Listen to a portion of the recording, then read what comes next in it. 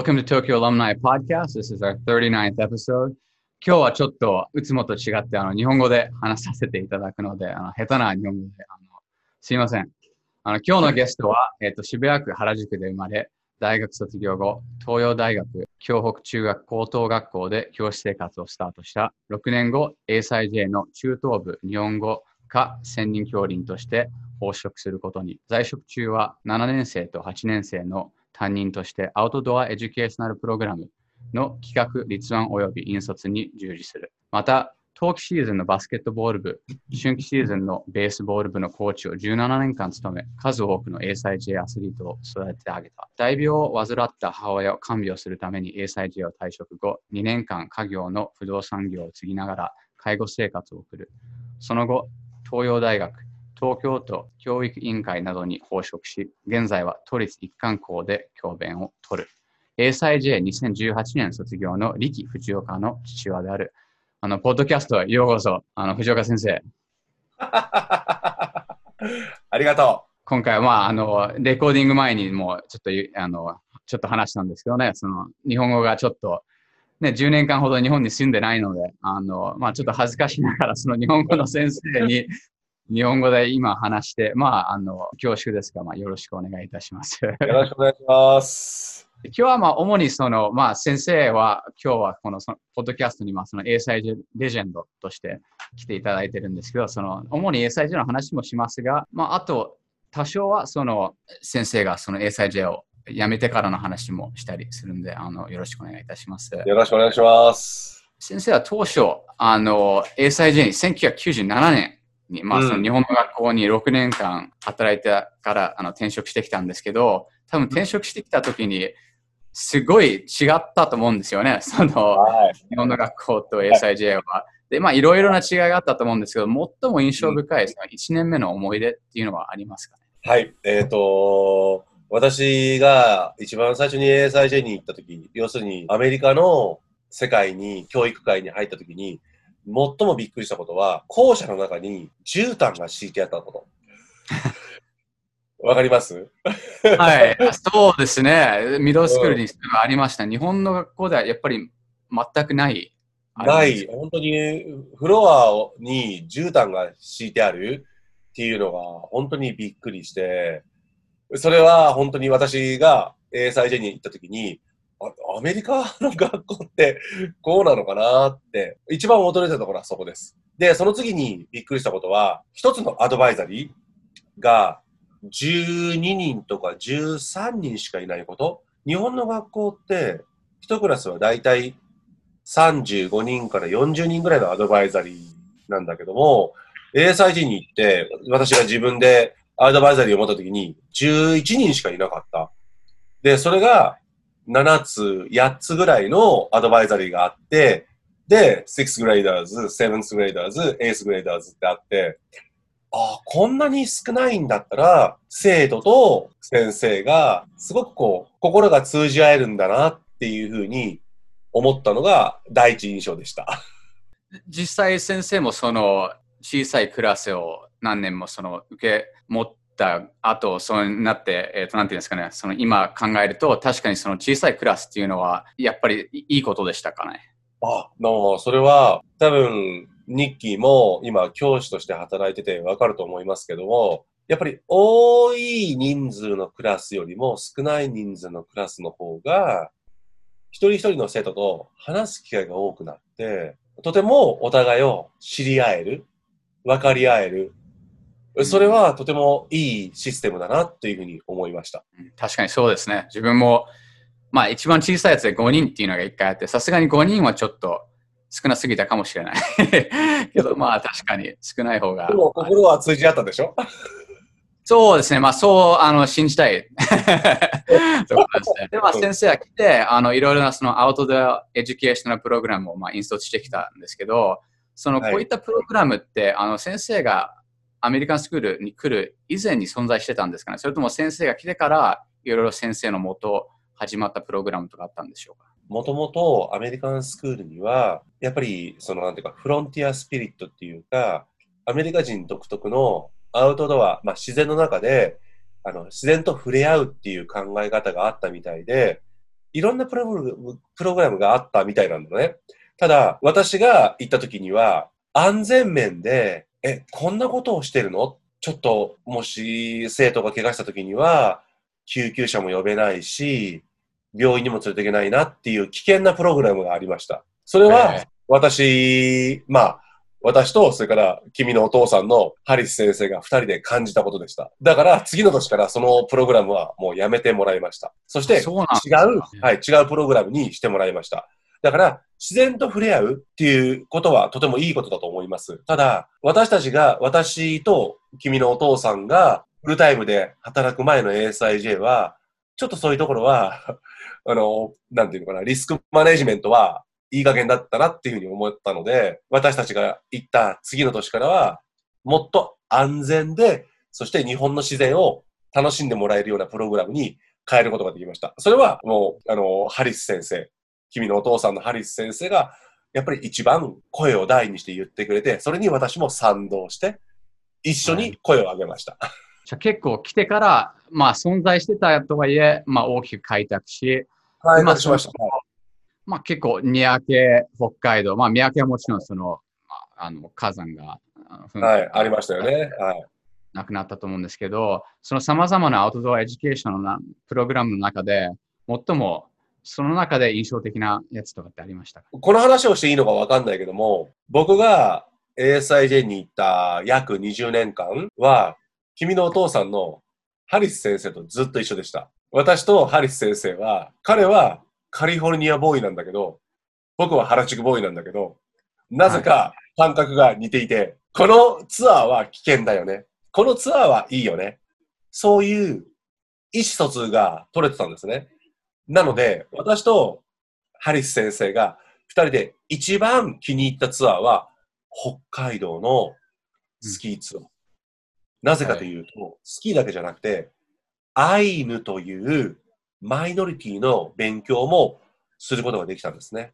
それは私もハリス先生もとても気に入っていました。ところが、実はニューヨークのテロがありました。2001年あれで飛行機が突っ込んだじゃないですか。あれで ASIJ が飛行機を使うツアーはダメって言って北海道に行けなくなったんですよ。そうなんですか。はい。だからそれがなかったら、僕とハリス先生が推奨していた北海道のアイヌのマイノリティを学ぶツアー、そしてスキーをするツアーというのはずっと続いてたと思います。そう知らなかったです。それで辞めたっていう。それこそじゃあ自分は確か8年生に行ったと思うんで、もしかして最後の年だったかもしれないですね、北海道は。だからニッキーが本当にもう最後だったかもしれない。確かにアイヌのね、あれとか強烈に印象に残ってます。はい。覚えてます。はい。もうだから飛行機はもう絶対使わせないっていうふうにしてアドミニが決めたので、あのツアーはなくなったんですよ。日本でそういうことはないと僕たちは言ったんだけども、何かがあった時には困るというふうにして、学校がダメにして、それで長野になった。まあ長野だと飛行機がいらないという感じで。そう。学校のバスで行きました。でそういったなんていうんですかね、現地の交流で、ASIJ は、未だに続いているのは広島に行ったり、ジャンプは今では多分ないと思うんですけど、いろいろトリップあるんですけど、その全体的な、なんていうんですかね、傾向としては、こういったなんか現地との交流が少なくなっているような気がするのは私だけですかね。ニッキー、それはね、私も多分ハリス先生もきっと感じてたと思うんだけど、だんだん ASIJ をパブリックにさらさないようにしたいっていう学校の考え方を感じました。例えば、ニッキーは広島と姫路城行った？広島行きました。はい。だんだんそういうことも良くない。つまり、ASIJ の子たちを日本のパブリックにそんなにさらす必要がないんじゃないかっていう考え方が出てきたなっていうのは感じました。そうなんですか。やはり自分も卒業生としてなんか少なくなってきたなっていう感じはありますね、外から見てると。なんでそれがそういう風になったのかはわからないんだけども、一番覚えてるのは、私が2014年に広島に姫路城が平成の大改修で行けなかったのね。で、その代わりに京都に行ったのよ。京都に行ってから広島に行く。前は広島に行ってから姫路城に行って広島に戻るっていうツアーだったんだけど、姫路城に行けないから、その広島に行く前に京都で途中で泊まって、降りて、京都でお城を見るとか、まあ観光するっていう風になったんだけども、その時に学校が言ってたのは、とにかく地元の人たちと触れ合わなくてもいいと。うん。日本のまあ要するに、World Heritage の二条城を見ればいいとか、金閣寺を見ればいいとか、もうそれだけでいいと。だからもうバスでそこに行って、降りて、見て、バスに乗ってまた戻りなさいと。いやー。だから、グループワークとかで、例えば地元の人たちにインタビューをするとか、生徒たちが地元で、例えば、まあ、お茶屋さんに入ってお茶を頼むとか、はい。京都の和菓子を食べるとか、うん、そういうことはもう一切なしになった。いやー、それ聞いて残念ですね。なんていうんですか、その日本っていう美しい国に住んでて安全だし、そういう国に住んでるのになんで、ね、もっと交流を増やさないのかが。もうとにかく、すごく英才デー自体が変わったっていうのは、すごく感じた。そうですか、残念ですね。だって、日記ってるかどうかわかんないけども、今、もうキープとかももうないよ。そうなんですよ。キープもない。伊豆トリップもないよ。7年生の、三宅伊豆トリップもないよ、もう。で、8年生のスキートリップももうないよ。じゃあ、全部なくなった。そういう文化の交流とかはもうないんです。もうない。基本的にない。それ残念ですね。そういった思い出がね、特にこのポッドキャストを通じて様々な卒業生に話すと、彼らはそういった思い出が、まあ一番、なんていうんですかね、その何十年後に覚えてるのはそういった、ね、北海道だったり広島に行ったり、そういったものだったのに、残念ですね。もう学校の方針が変わってるっていうか。残念ですね。その上の人間が変われば、まあ方針ももしかして変わるので、まあ自分からすると、まあそう願いたいですね。またね、特にそのコロナが、まあ就職して、ね、それからまたね、まあ変な話ですよね。本当に海外にはいろいろ行ってる割には、ラスベガスに、サッカーしてるのに、それ。京都のおばちゃんの、お茶は飲んじゃダメっていうね。まあ、とても、まあ、ロジックにかけてるというかね。まあ、まあ次の話題に行きたいんですけど、先生がASIJ にいた頃は、まあ、本当長いじゃないですか。20何年の間、バスケを、まあ、見てきて、まあ、ここから結構バスケの話になるんですけど、インタビュー前に、まあ、よくアメリカの ESPN とかで、歴代マイケル・ジョーダンとかで、まあ、その ASIJ バージョンみたいなのを、まあ、準備してほしいと申し出たと思うんですけど。はい。ミドルスクールのベスト5、20年間に記録で出しましたよ、に。まずもう、ポイントガード、フェイゾル・マジット。やっぱりもう、ポイントガードはもう、フェイゾルで決まりです。もうやっぱり、私は彼が自分のチームにいるときに、フェイソンっていうあだ名をつけたんですね。それは、ジェイソン・キッドという、もう NBA のレジェンドの、もう彼に近いプレーができると。シュートもできて、ディフェンスもできて、リバウンドも取れて、パスもできて。なので、フェイゾルじゃなくて、フェイソン・キッドというあだ名をつけてました。ジェイソンじゃちょっと期待を感じるあれですね、ジェイソン・キッドって。この名前を言って、分かってくれるニッキーでよかった。全然覚えてます、ジェイソン・キッドで、もう、シューティングガード。シューティングガードは、もうやっぱりショーン・シーバースです。はいはい。シーバース家の次男坊。もうやっぱり、あいつが、もう暴れん坊でした。もう僕のチームは、そうだな、なんていうのかな。もうとにかくボールを渡せば、なんとかしてくれる。もういいから、ショーにボールを渡せと。もう困った時には、ショーにボールを渡すと。もうそれぐらい頼りになる、シューティングガード。もう本当に、マイケル・ジョーダンのような、はい、シカゴブルズのマイケル・ジョーダンのような存在でした。今のところで2007年に卒業したフェイザル・マジッドと2006年卒業したショーン・シーバースですね。いわゆるバックコートは。はい。はい。で、スモールフォワード。もう、ニッキーがしてるシカゴブルーズでいうスコッティ・ピペン。その位置に行くのは、セオン・エディ。来ましたね。はい。はい。セオンです。もう、セオンしかいないです。もう、スコッティ・ピペンと同じような動きをした選手は、もうセオン・エディです。まあ、ニッキーもしてるけど、今は、でも彼はバスケットボールで、活躍してる。そうですね。もう本当に、うちの学校からプロで行ったのは多分彼しかいないと思う。ないんですけど、で彼は、もちろん、背丈があり、今プロで195ぐらいあると思うんですけど、中学の頃は大きかったんですかね。いや、それこそ、180なかったと思う。多分、5-8とか、5-9とかぐらいしかなかったんだけど、まあ、とにかく飛ぶ。とにかく飛ぶ。身体能力が。走るし。桁が違ったという。桁が違う。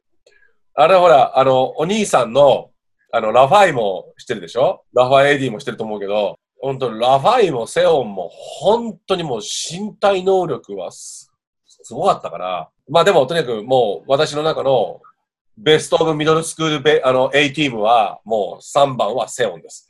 フェイズル・マジック、ショーン・シーバース、セオン・エディ。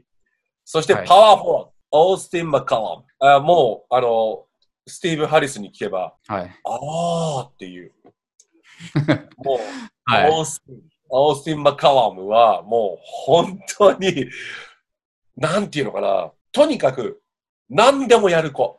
点数も取るし、リバウンドも取るし、ディフェンスもするし、ルーズボールも拾うし、速攻も走るし、一番最初に戻ってディフェンスもするし、とにかく負けることが嫌いな子。その子は、何年卒かわかりますかね。セオンと同い年。2009年あたりですかね。2009年。セオンの同級生。多分、ハリス先生知ってると思う。なんか、ハリス先生から聞いたんだけど、大学で、D1 の、なんだろう、ホッケーはい。フィールドホッケーかなんか、4年間ちゃんと D1 でやったって、ハリス先生から聞いたよ。すごいですね。今のところのリスト、まあ、ペーゾルは、まあ、残念ながら、まあ、高校で終わったけど、トロシーバーズもなんだかんだで、まあ、D スとはいえ、大学でやって、セオンはプロになって、で、この子は、まあ、別のスポーツだけど D1 で。そう、オースティンは、D1 で4年間ちゃんとやってたと思う。だから、ググると、オースティンだけが出てくるって言ってたよ、お父さんが。すごいですね。はい、オースティン・マカラムだけ出てくるって。後でググってみます。はい。そして、はい。もうバスケットボールといえばセンター。センターは、マット・ミリテロ。はい。これは、セオン・エディとオースティン・マカラムの1個下。うん。だから、2005か6だと思います。はい。覚えてるミスター・アイルズ。もちろん。はい。ミッキーの校長先生、ミスター・アイルズじゃない？はい。ミスター・アイルズが、当時 B チームにいたマット・ミリテロを A チームトーナメントに出していいよって言った初めての7年生。すごいですね。学校のルール自体を変えたプレイヤー。変えた選手が彼。そして、セオン・エディとさっきのオースティン・マッカラムとこのマット・ミリテロがいた ASIJ チームがトーナメントのチャンピオンになった。そこ結構すごいですね。世代的に、十何年間したけど、その1年で3人も同じチーム。だって、マット・ミリテロはだって本当は出ちゃいけない7年生なのに、もう校長先生が特例でいいよって言ってくれたの。多分、後にも先にもないと思う。7年生が A チームトーナメントに出るって。すごいですね。そんな話があったっていう。彼は、結局 ASIJ を卒業しないでアメリカに帰ったんだけども、千葉ロッテマリーンズの通訳かなんかで、一回日本に帰ってきてるんだよね。日本語ができるアメリカ人ということで。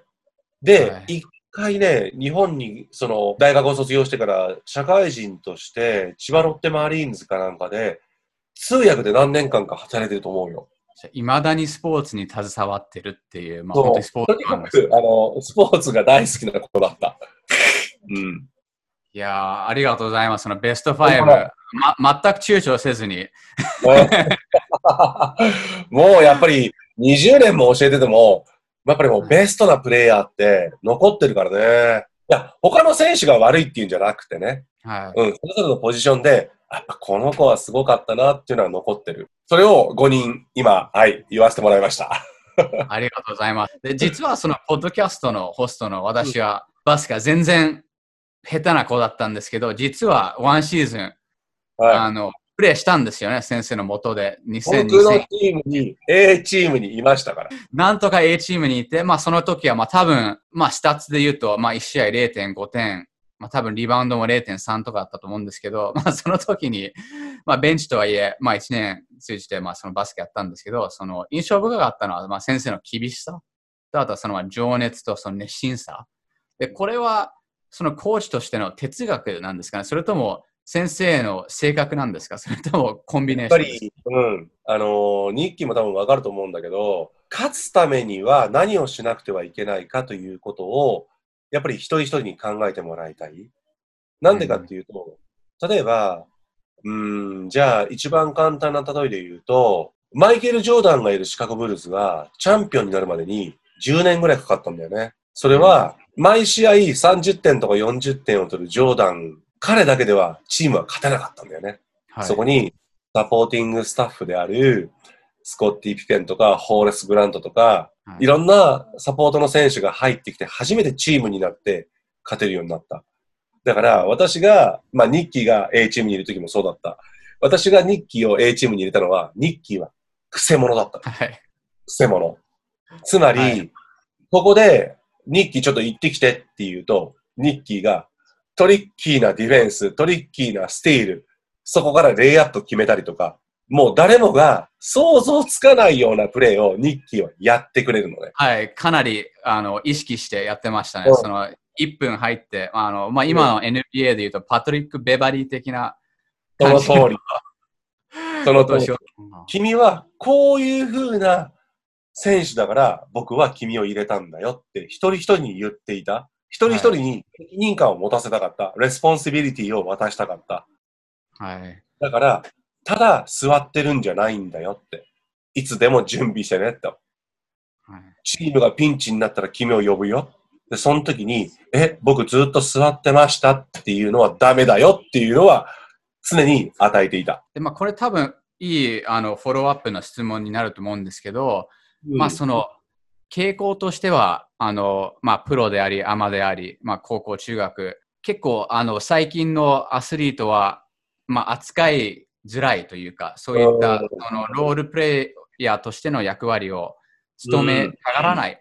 そういった傾向は、まあ、先生がやってきた20年間の間にもありましたかね。多分、日記は私のことを、私のクラスに3年間いたから、内線がどういう先生かっていうの分かってると思うんだけど、私が選ぶ選手って、私のスタイルを分かってる子しかいなかった。だから、頑張って勝とうと。負けてもいいから頑張ろうっていう子たちしか集めなかったのね。とにかく、練習で一生懸命やらない子は試合で使わないよ。月、火、木、金の4回の練習をちゃーんと休まずに来て、一生懸命やった子がサタデーの試合に出られるんだよっていうのが僕のチームのルールだった。じゃあそういうルールがあるから、はい。うん、そうい彼らった選手は、ありいなかったみたいな。そう。だから、その4回の練習の中で自分がベストを尽くしたのにゲームに出られなかったってなったら、彼は試合が終わった後に僕のところに文句を言いに来た。コーチ、僕は今週すごく頑張ってたの。どうして僕は今日スターティングラインナップじゃなかったんですかって言いに来た。はい、こうで、こうで、こうだよっていう話をちゃんとする。そうすれば分かってくれるから、次の週の月曜日にきちんとした顔で練習に来てくれる。だからやっぱりコミュニケーションをちゃんと取る。なぜ試合に出すか。はい、なぜそこで今変えたか。それはもう必ず説明する。だからそうすれば、あの当時の子供たちでもきちんと理解してくれた。教育はクラスルームでもジムでもフィールドでもそうだけど、やっぱりコミュニケーションだなって思います。じゃあやっぱりその、コーチとしての哲学は、教育の哲学と大きくオーバーラップする部分はあるということで。変わらないです。面白いですね。その今、ニッキーもそうでしょ？はい。多分ニッキーもそうだと思うよ。やっぱり一生懸命やる子は褒めてあげたいし、一生懸命やる子は多少技術が劣ってても試合に出してあげたいし、それはニッキーも同じじゃない？そうですね。よく、怒られるんじゃないかって思うぐらい、ここ3年ぐらい、校長免許のクラスを取ってて、ほぼ毎回、サッカー監督の名前をエッセイに入れましたね。ファーガソンなり、モーリーニョなり、かなりのオーバーラップが見えたので、生徒をね、とのコミュニケーションなり、他の教師のコミュニケーションなり、大きなオーバーラップがあったと思うんで、で、バスケに関して、この最後の質問になるんですけど、はい。すみません、あと質問2つですね、バスケに関しては。はい、1つは、これも個人的な質問で申し訳ないんですけど、自分の2021年、準決勝、セントメアリーズ戦、はい。覚えてるかどうかわかんないですけど、覚えてると思いますけど。センモーラでやったんだよ。覚えてる？そうですね。はい、セントモールでやって、準決勝、相手はセントメリーズで、あっちのエースはダニエル・ケナックっていう。ダニエル・ケナック。で、彼はもうセミプロで、スペインでその後活躍した選手で、彼とうちのエースのマット・ディレニーが、試合で、最後にバザービーターですよね。バザービーターまで来て、ディレニーのショットが、最後のシュートが2回ほどリムに当たって負けて、で、その後、チームで最後のミーティングみたいのして、その時に、先生は、涙を流したんですよね。で、チームも多くが涙流して、インターのスポーツっていうのは、難しいのは、やはりレベルはものすごい高くはないわけじゃないですか。アメリカのコレジと比べると。でも、ある程度、コンピティションの部分があって、自分の中では、未だにサッカー選手なのに、そのバスケのワンシーズンは多分自分トップ3に入ると思うんですね、その思い出としては。多分その思い出の一つはみんなですごい勝ちたかった。だから今になって聞いてみたいのは、先生はその時何を考えてたのか、でそのシーズンを覚えてるか。はい。今でもそれは覚えてます。なんでかっていうとね、とても悔しい試合だったのね。僕の中では、絶対に勝てると最後まで思ってたの。マットのシュートも入るだろうって、もう最後まで思ってた。でも、負けてしまった。あれは、選手のせいじゃなくて、多分、私のメンバーチェンジとかタイムアウトが悪かったんだろうなって、すごく反省させられた試合だったのね。すごく思った。だから、一生懸命頑張ってくれた、僕のチームに入ってた12人の選手たち、本当に申し訳ないなと思ってた。自分であの後に、もう一回コーチングを勉強し直さなくちゃいけないなって思わせてくれる試合でした。なんていうんですか、さっきのその哲学とかに戻ると思うんですけど、そういう意味では、やはりASIJ とかでは、すごい自分で今でもそれは非常に影響を受けているのは、一人の監督として、やはり情熱さですよね。で、生徒たちが、で、よく他のインターの先生にも言うんですけど、結構インターの監督のあれって適当じゃないですか。先生が、時々すごい分かってる人もいたりすれば、本当に一回も、本当に一回もね、テニスクラブ握ったことない人がテニス部の監督したり、そういうのがあるから、そういう部分は、お金のためにやってるとかね。そういう部分は、なるべく今の同僚に伝えますね。未だに今話したように、それこそその試合なんてもう19年前。それでも、ベンチの、それこそ一番多分、出場時間が少なかった俺でも覚えてる。だからそれだけ影響を、その人たちに残すから、真面目にやれよって。それをよく同僚に伝えますね。やっぱりさ、僕たちってさ、教科を教えるのは当たり前であって、そうじゃないところ、だからコーカリキュラーってすごく大事だと思うんだよね。だって教師ってさ、だって教え育てるっていう書くでしょ？はい。だって、英語だって、ティーチャーじゃなくてエデュケーターでしょ。はい。引き出さなきゃダメでしょ。うん。一人一人のさ、能力を引き出してあげなきゃダメでしょ。それは教室の中だけじゃダメなんだよね。うん。それはもしかしたら、ティアターかもしれないし、ミュージックルームかもしれないし、アートルームかもしれないし、ジムかもしれないし、フィールドかもしれないし。でも僕たち先生がそこにいることによって気がつく。君これすごいねって言ってあげる。そういうところにやっぱり行かなきゃいけないと思うのね。だから教室の中だけで、その自分の教科を教えてればいいっていう人のは、先生としては、ちょっとどうかなと思う。やっぱりコーカリキュラーも喜んでやりよっていう人たちに、やっぱり先生になってもらいたいな。特にインターはね、そう思う。そうですね。本当にそのクラスの外でのコミュニケーションっていうのはそうですよね。絶対大事だと思う。やっぱり僕たちって、だって日記もわかると思うけど、高校までの先生って、教科でそんなに影響なんか与えられないんだよ。そうですね。もう全部自分も忘れちゃいましたね。でも覚えてるのって、あの先生面白かったなとかさ、あの先生厳しかったのかなとかさ、多分そんなことだと思うんだよ。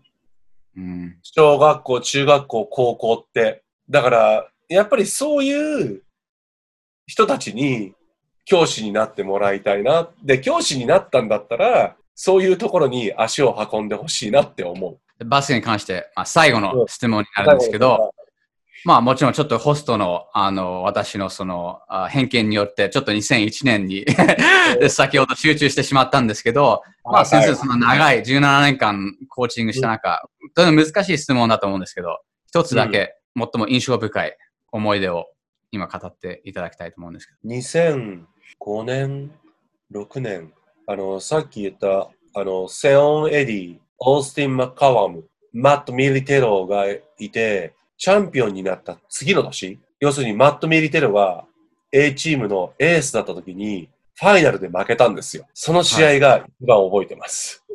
相手は誰だったんですか？JIS。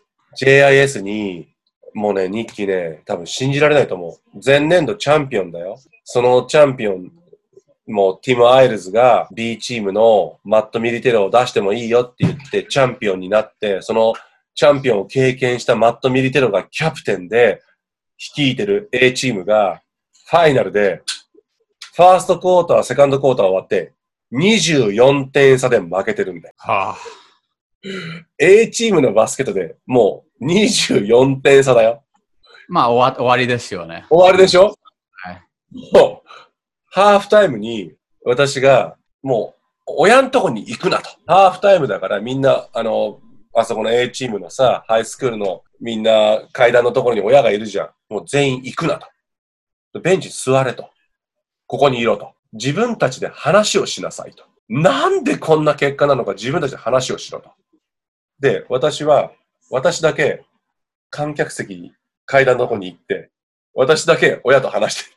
選手はベンチでずーっと選手たちだけでミーティングをさせたの。で、私は観客席に行って親御さんたちと、こっち、どうしたの ?24 点差だよとかって言われてて、すいませんって、なんかね、おかしいですねとかって、私はお父さんたちお母さんと話してて、選手はベンチで全員でミーティングをしてるの。その試合がもう僕の中でもう ASIJ の中でのベストゲーム。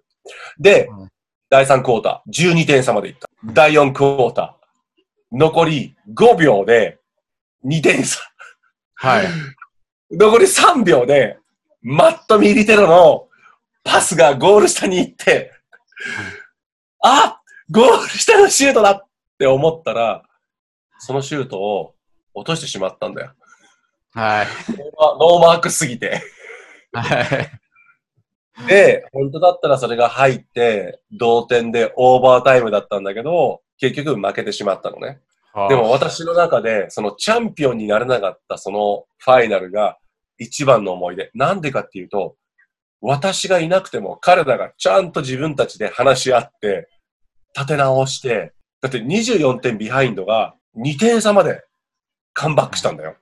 自分たちで。そうですね。で、まあ、高校バスケ知らない人にとっては、高校じゃない、中学バスケ知らない人にとっては、プロで言ったら50点差みたいな。そう。はい、だから、もう、それを彼らが自分たちでやってくれた。だから、私が普段練習で言ってる、考えてやりなさい。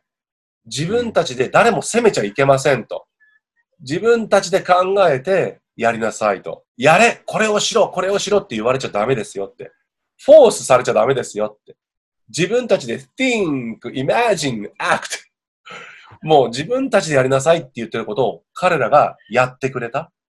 それを感じた試合だから、チャンピオンにならない試合を一番覚えてます。面白いですね。そんな試合があったとは。監督なしでも、それが監督としての、あれですよね。最終的な目標ですよね。その監督なしでやってくれれば。全く、もう、だから、もう、サードクォーター、フォースクォーターは、もう自分たちで、もうメンバーチェンジも、誰が交代したいって言ったら、誰々が疲れてるから、僕が交代します。誰々がファールトラブルしてるから、僕が変わりますって、彼らが言ってくれた。もうだから、もう私は、オフィシャルに、タイムアウト、交代って、それだけ。もうマネージャー。優勝しなかったからよかったんだよ。今先生言ったように、正直言って自分も監督としても選手としても、なぜか負けた時の方があれですよね。覚えて、その次につながるというか、結局勝つと勝ったで、その自分に何が足りなかったとかを逆に見なくなっちゃう。結局結果オーライになっちゃう。だってニッキーはさ、A チームの時さ、優勝してるじゃん、サッカーで。はい、そうですね。はい。でしょ？あの時だって、ハリス先生言ってたよ。勝てると思わなかったけど、勝ったって。はい。だから、君たち選手が考えてプレーしたんでしょ？私は多分、ハリス先生のおかげじゃないと思うよ。正直、あまり思い出がないんですよね、あの時は。唯一覚えてるのは、達泉。実はバスケ選手だったんですけど、達泉がボレーシュートを入れて勝ったっていう思い出があるんですけど、それ以外あまり覚えてないんですよね、その試合は。そうですね。やっぱりさ、そういう風に育てたいじゃん。僕たち教師はさ、練習の時に教えて、あとは試合の時には自分たちでやってって、それが理想でしょ？やっぱり、教室の中と一緒だと思う。先生が毎日きちんと生徒を育ててれば、子供たちがちゃんと育てて結果を出してくれるんだと思うよ。そうですね。で、先ほど先生が言ったように、勝てば生徒のおかげで、負ければ監督が責任を取るっていう、それが、教育の根本だよね。はい、根本ですよね。理念だと思う。本当に理念だと思う。で、このバスケで終わったところで、最後の質問になるんですけど、このポッドキャストを見てる卒業生は、20人か200人か分かんないですけど、多分そのどっかの間だと思うんですけど、絶対2、30人は絶対いると思うんで、その卒業生に対しては、一つや二つの言葉、激励というか、このコロナの中、いただければ幸いです。じゃあ、その機会があるんだったら、ぜひ言わせてもらいなさい。富士全クラスの生徒、みんな元気ですか？富士全も元気で頑張ってます。いつも思ってることは、健康が一番大事だと思います。地位や名誉やお金っていうのは、実は誰でも得られるものです。でも健康って本当に自分が気をつけないと得られないものなんですよ。運でもないし、運命でもないんですよ。自分が頑張ることが大事なんです。自分のために。だから皆さん、健康に気をつけて、元気で過ごしてください。富士線よりも先に行っちゃダメだよ。以上。こんなんでいいですか？はい、ありがとうございます。で、今日はそのポッドキャストに来てくださり、本当にありがとうございます。いや、ニッキー本当にありがとう。君と話ができて、大人になった君と話ができて、本当に嬉しいです。そうですね、まだまだ青いですけど、多分13歳だった頃に比べると、ちょっと落ち着いてすごいね、もうあれから20年なんだね、ニッキー。20年ですね。あと4ヶ月くらいで、試合だから20周年ですね。はい。懐かしいね。はい。いや本当にありがとう、今日は。嬉しかったです。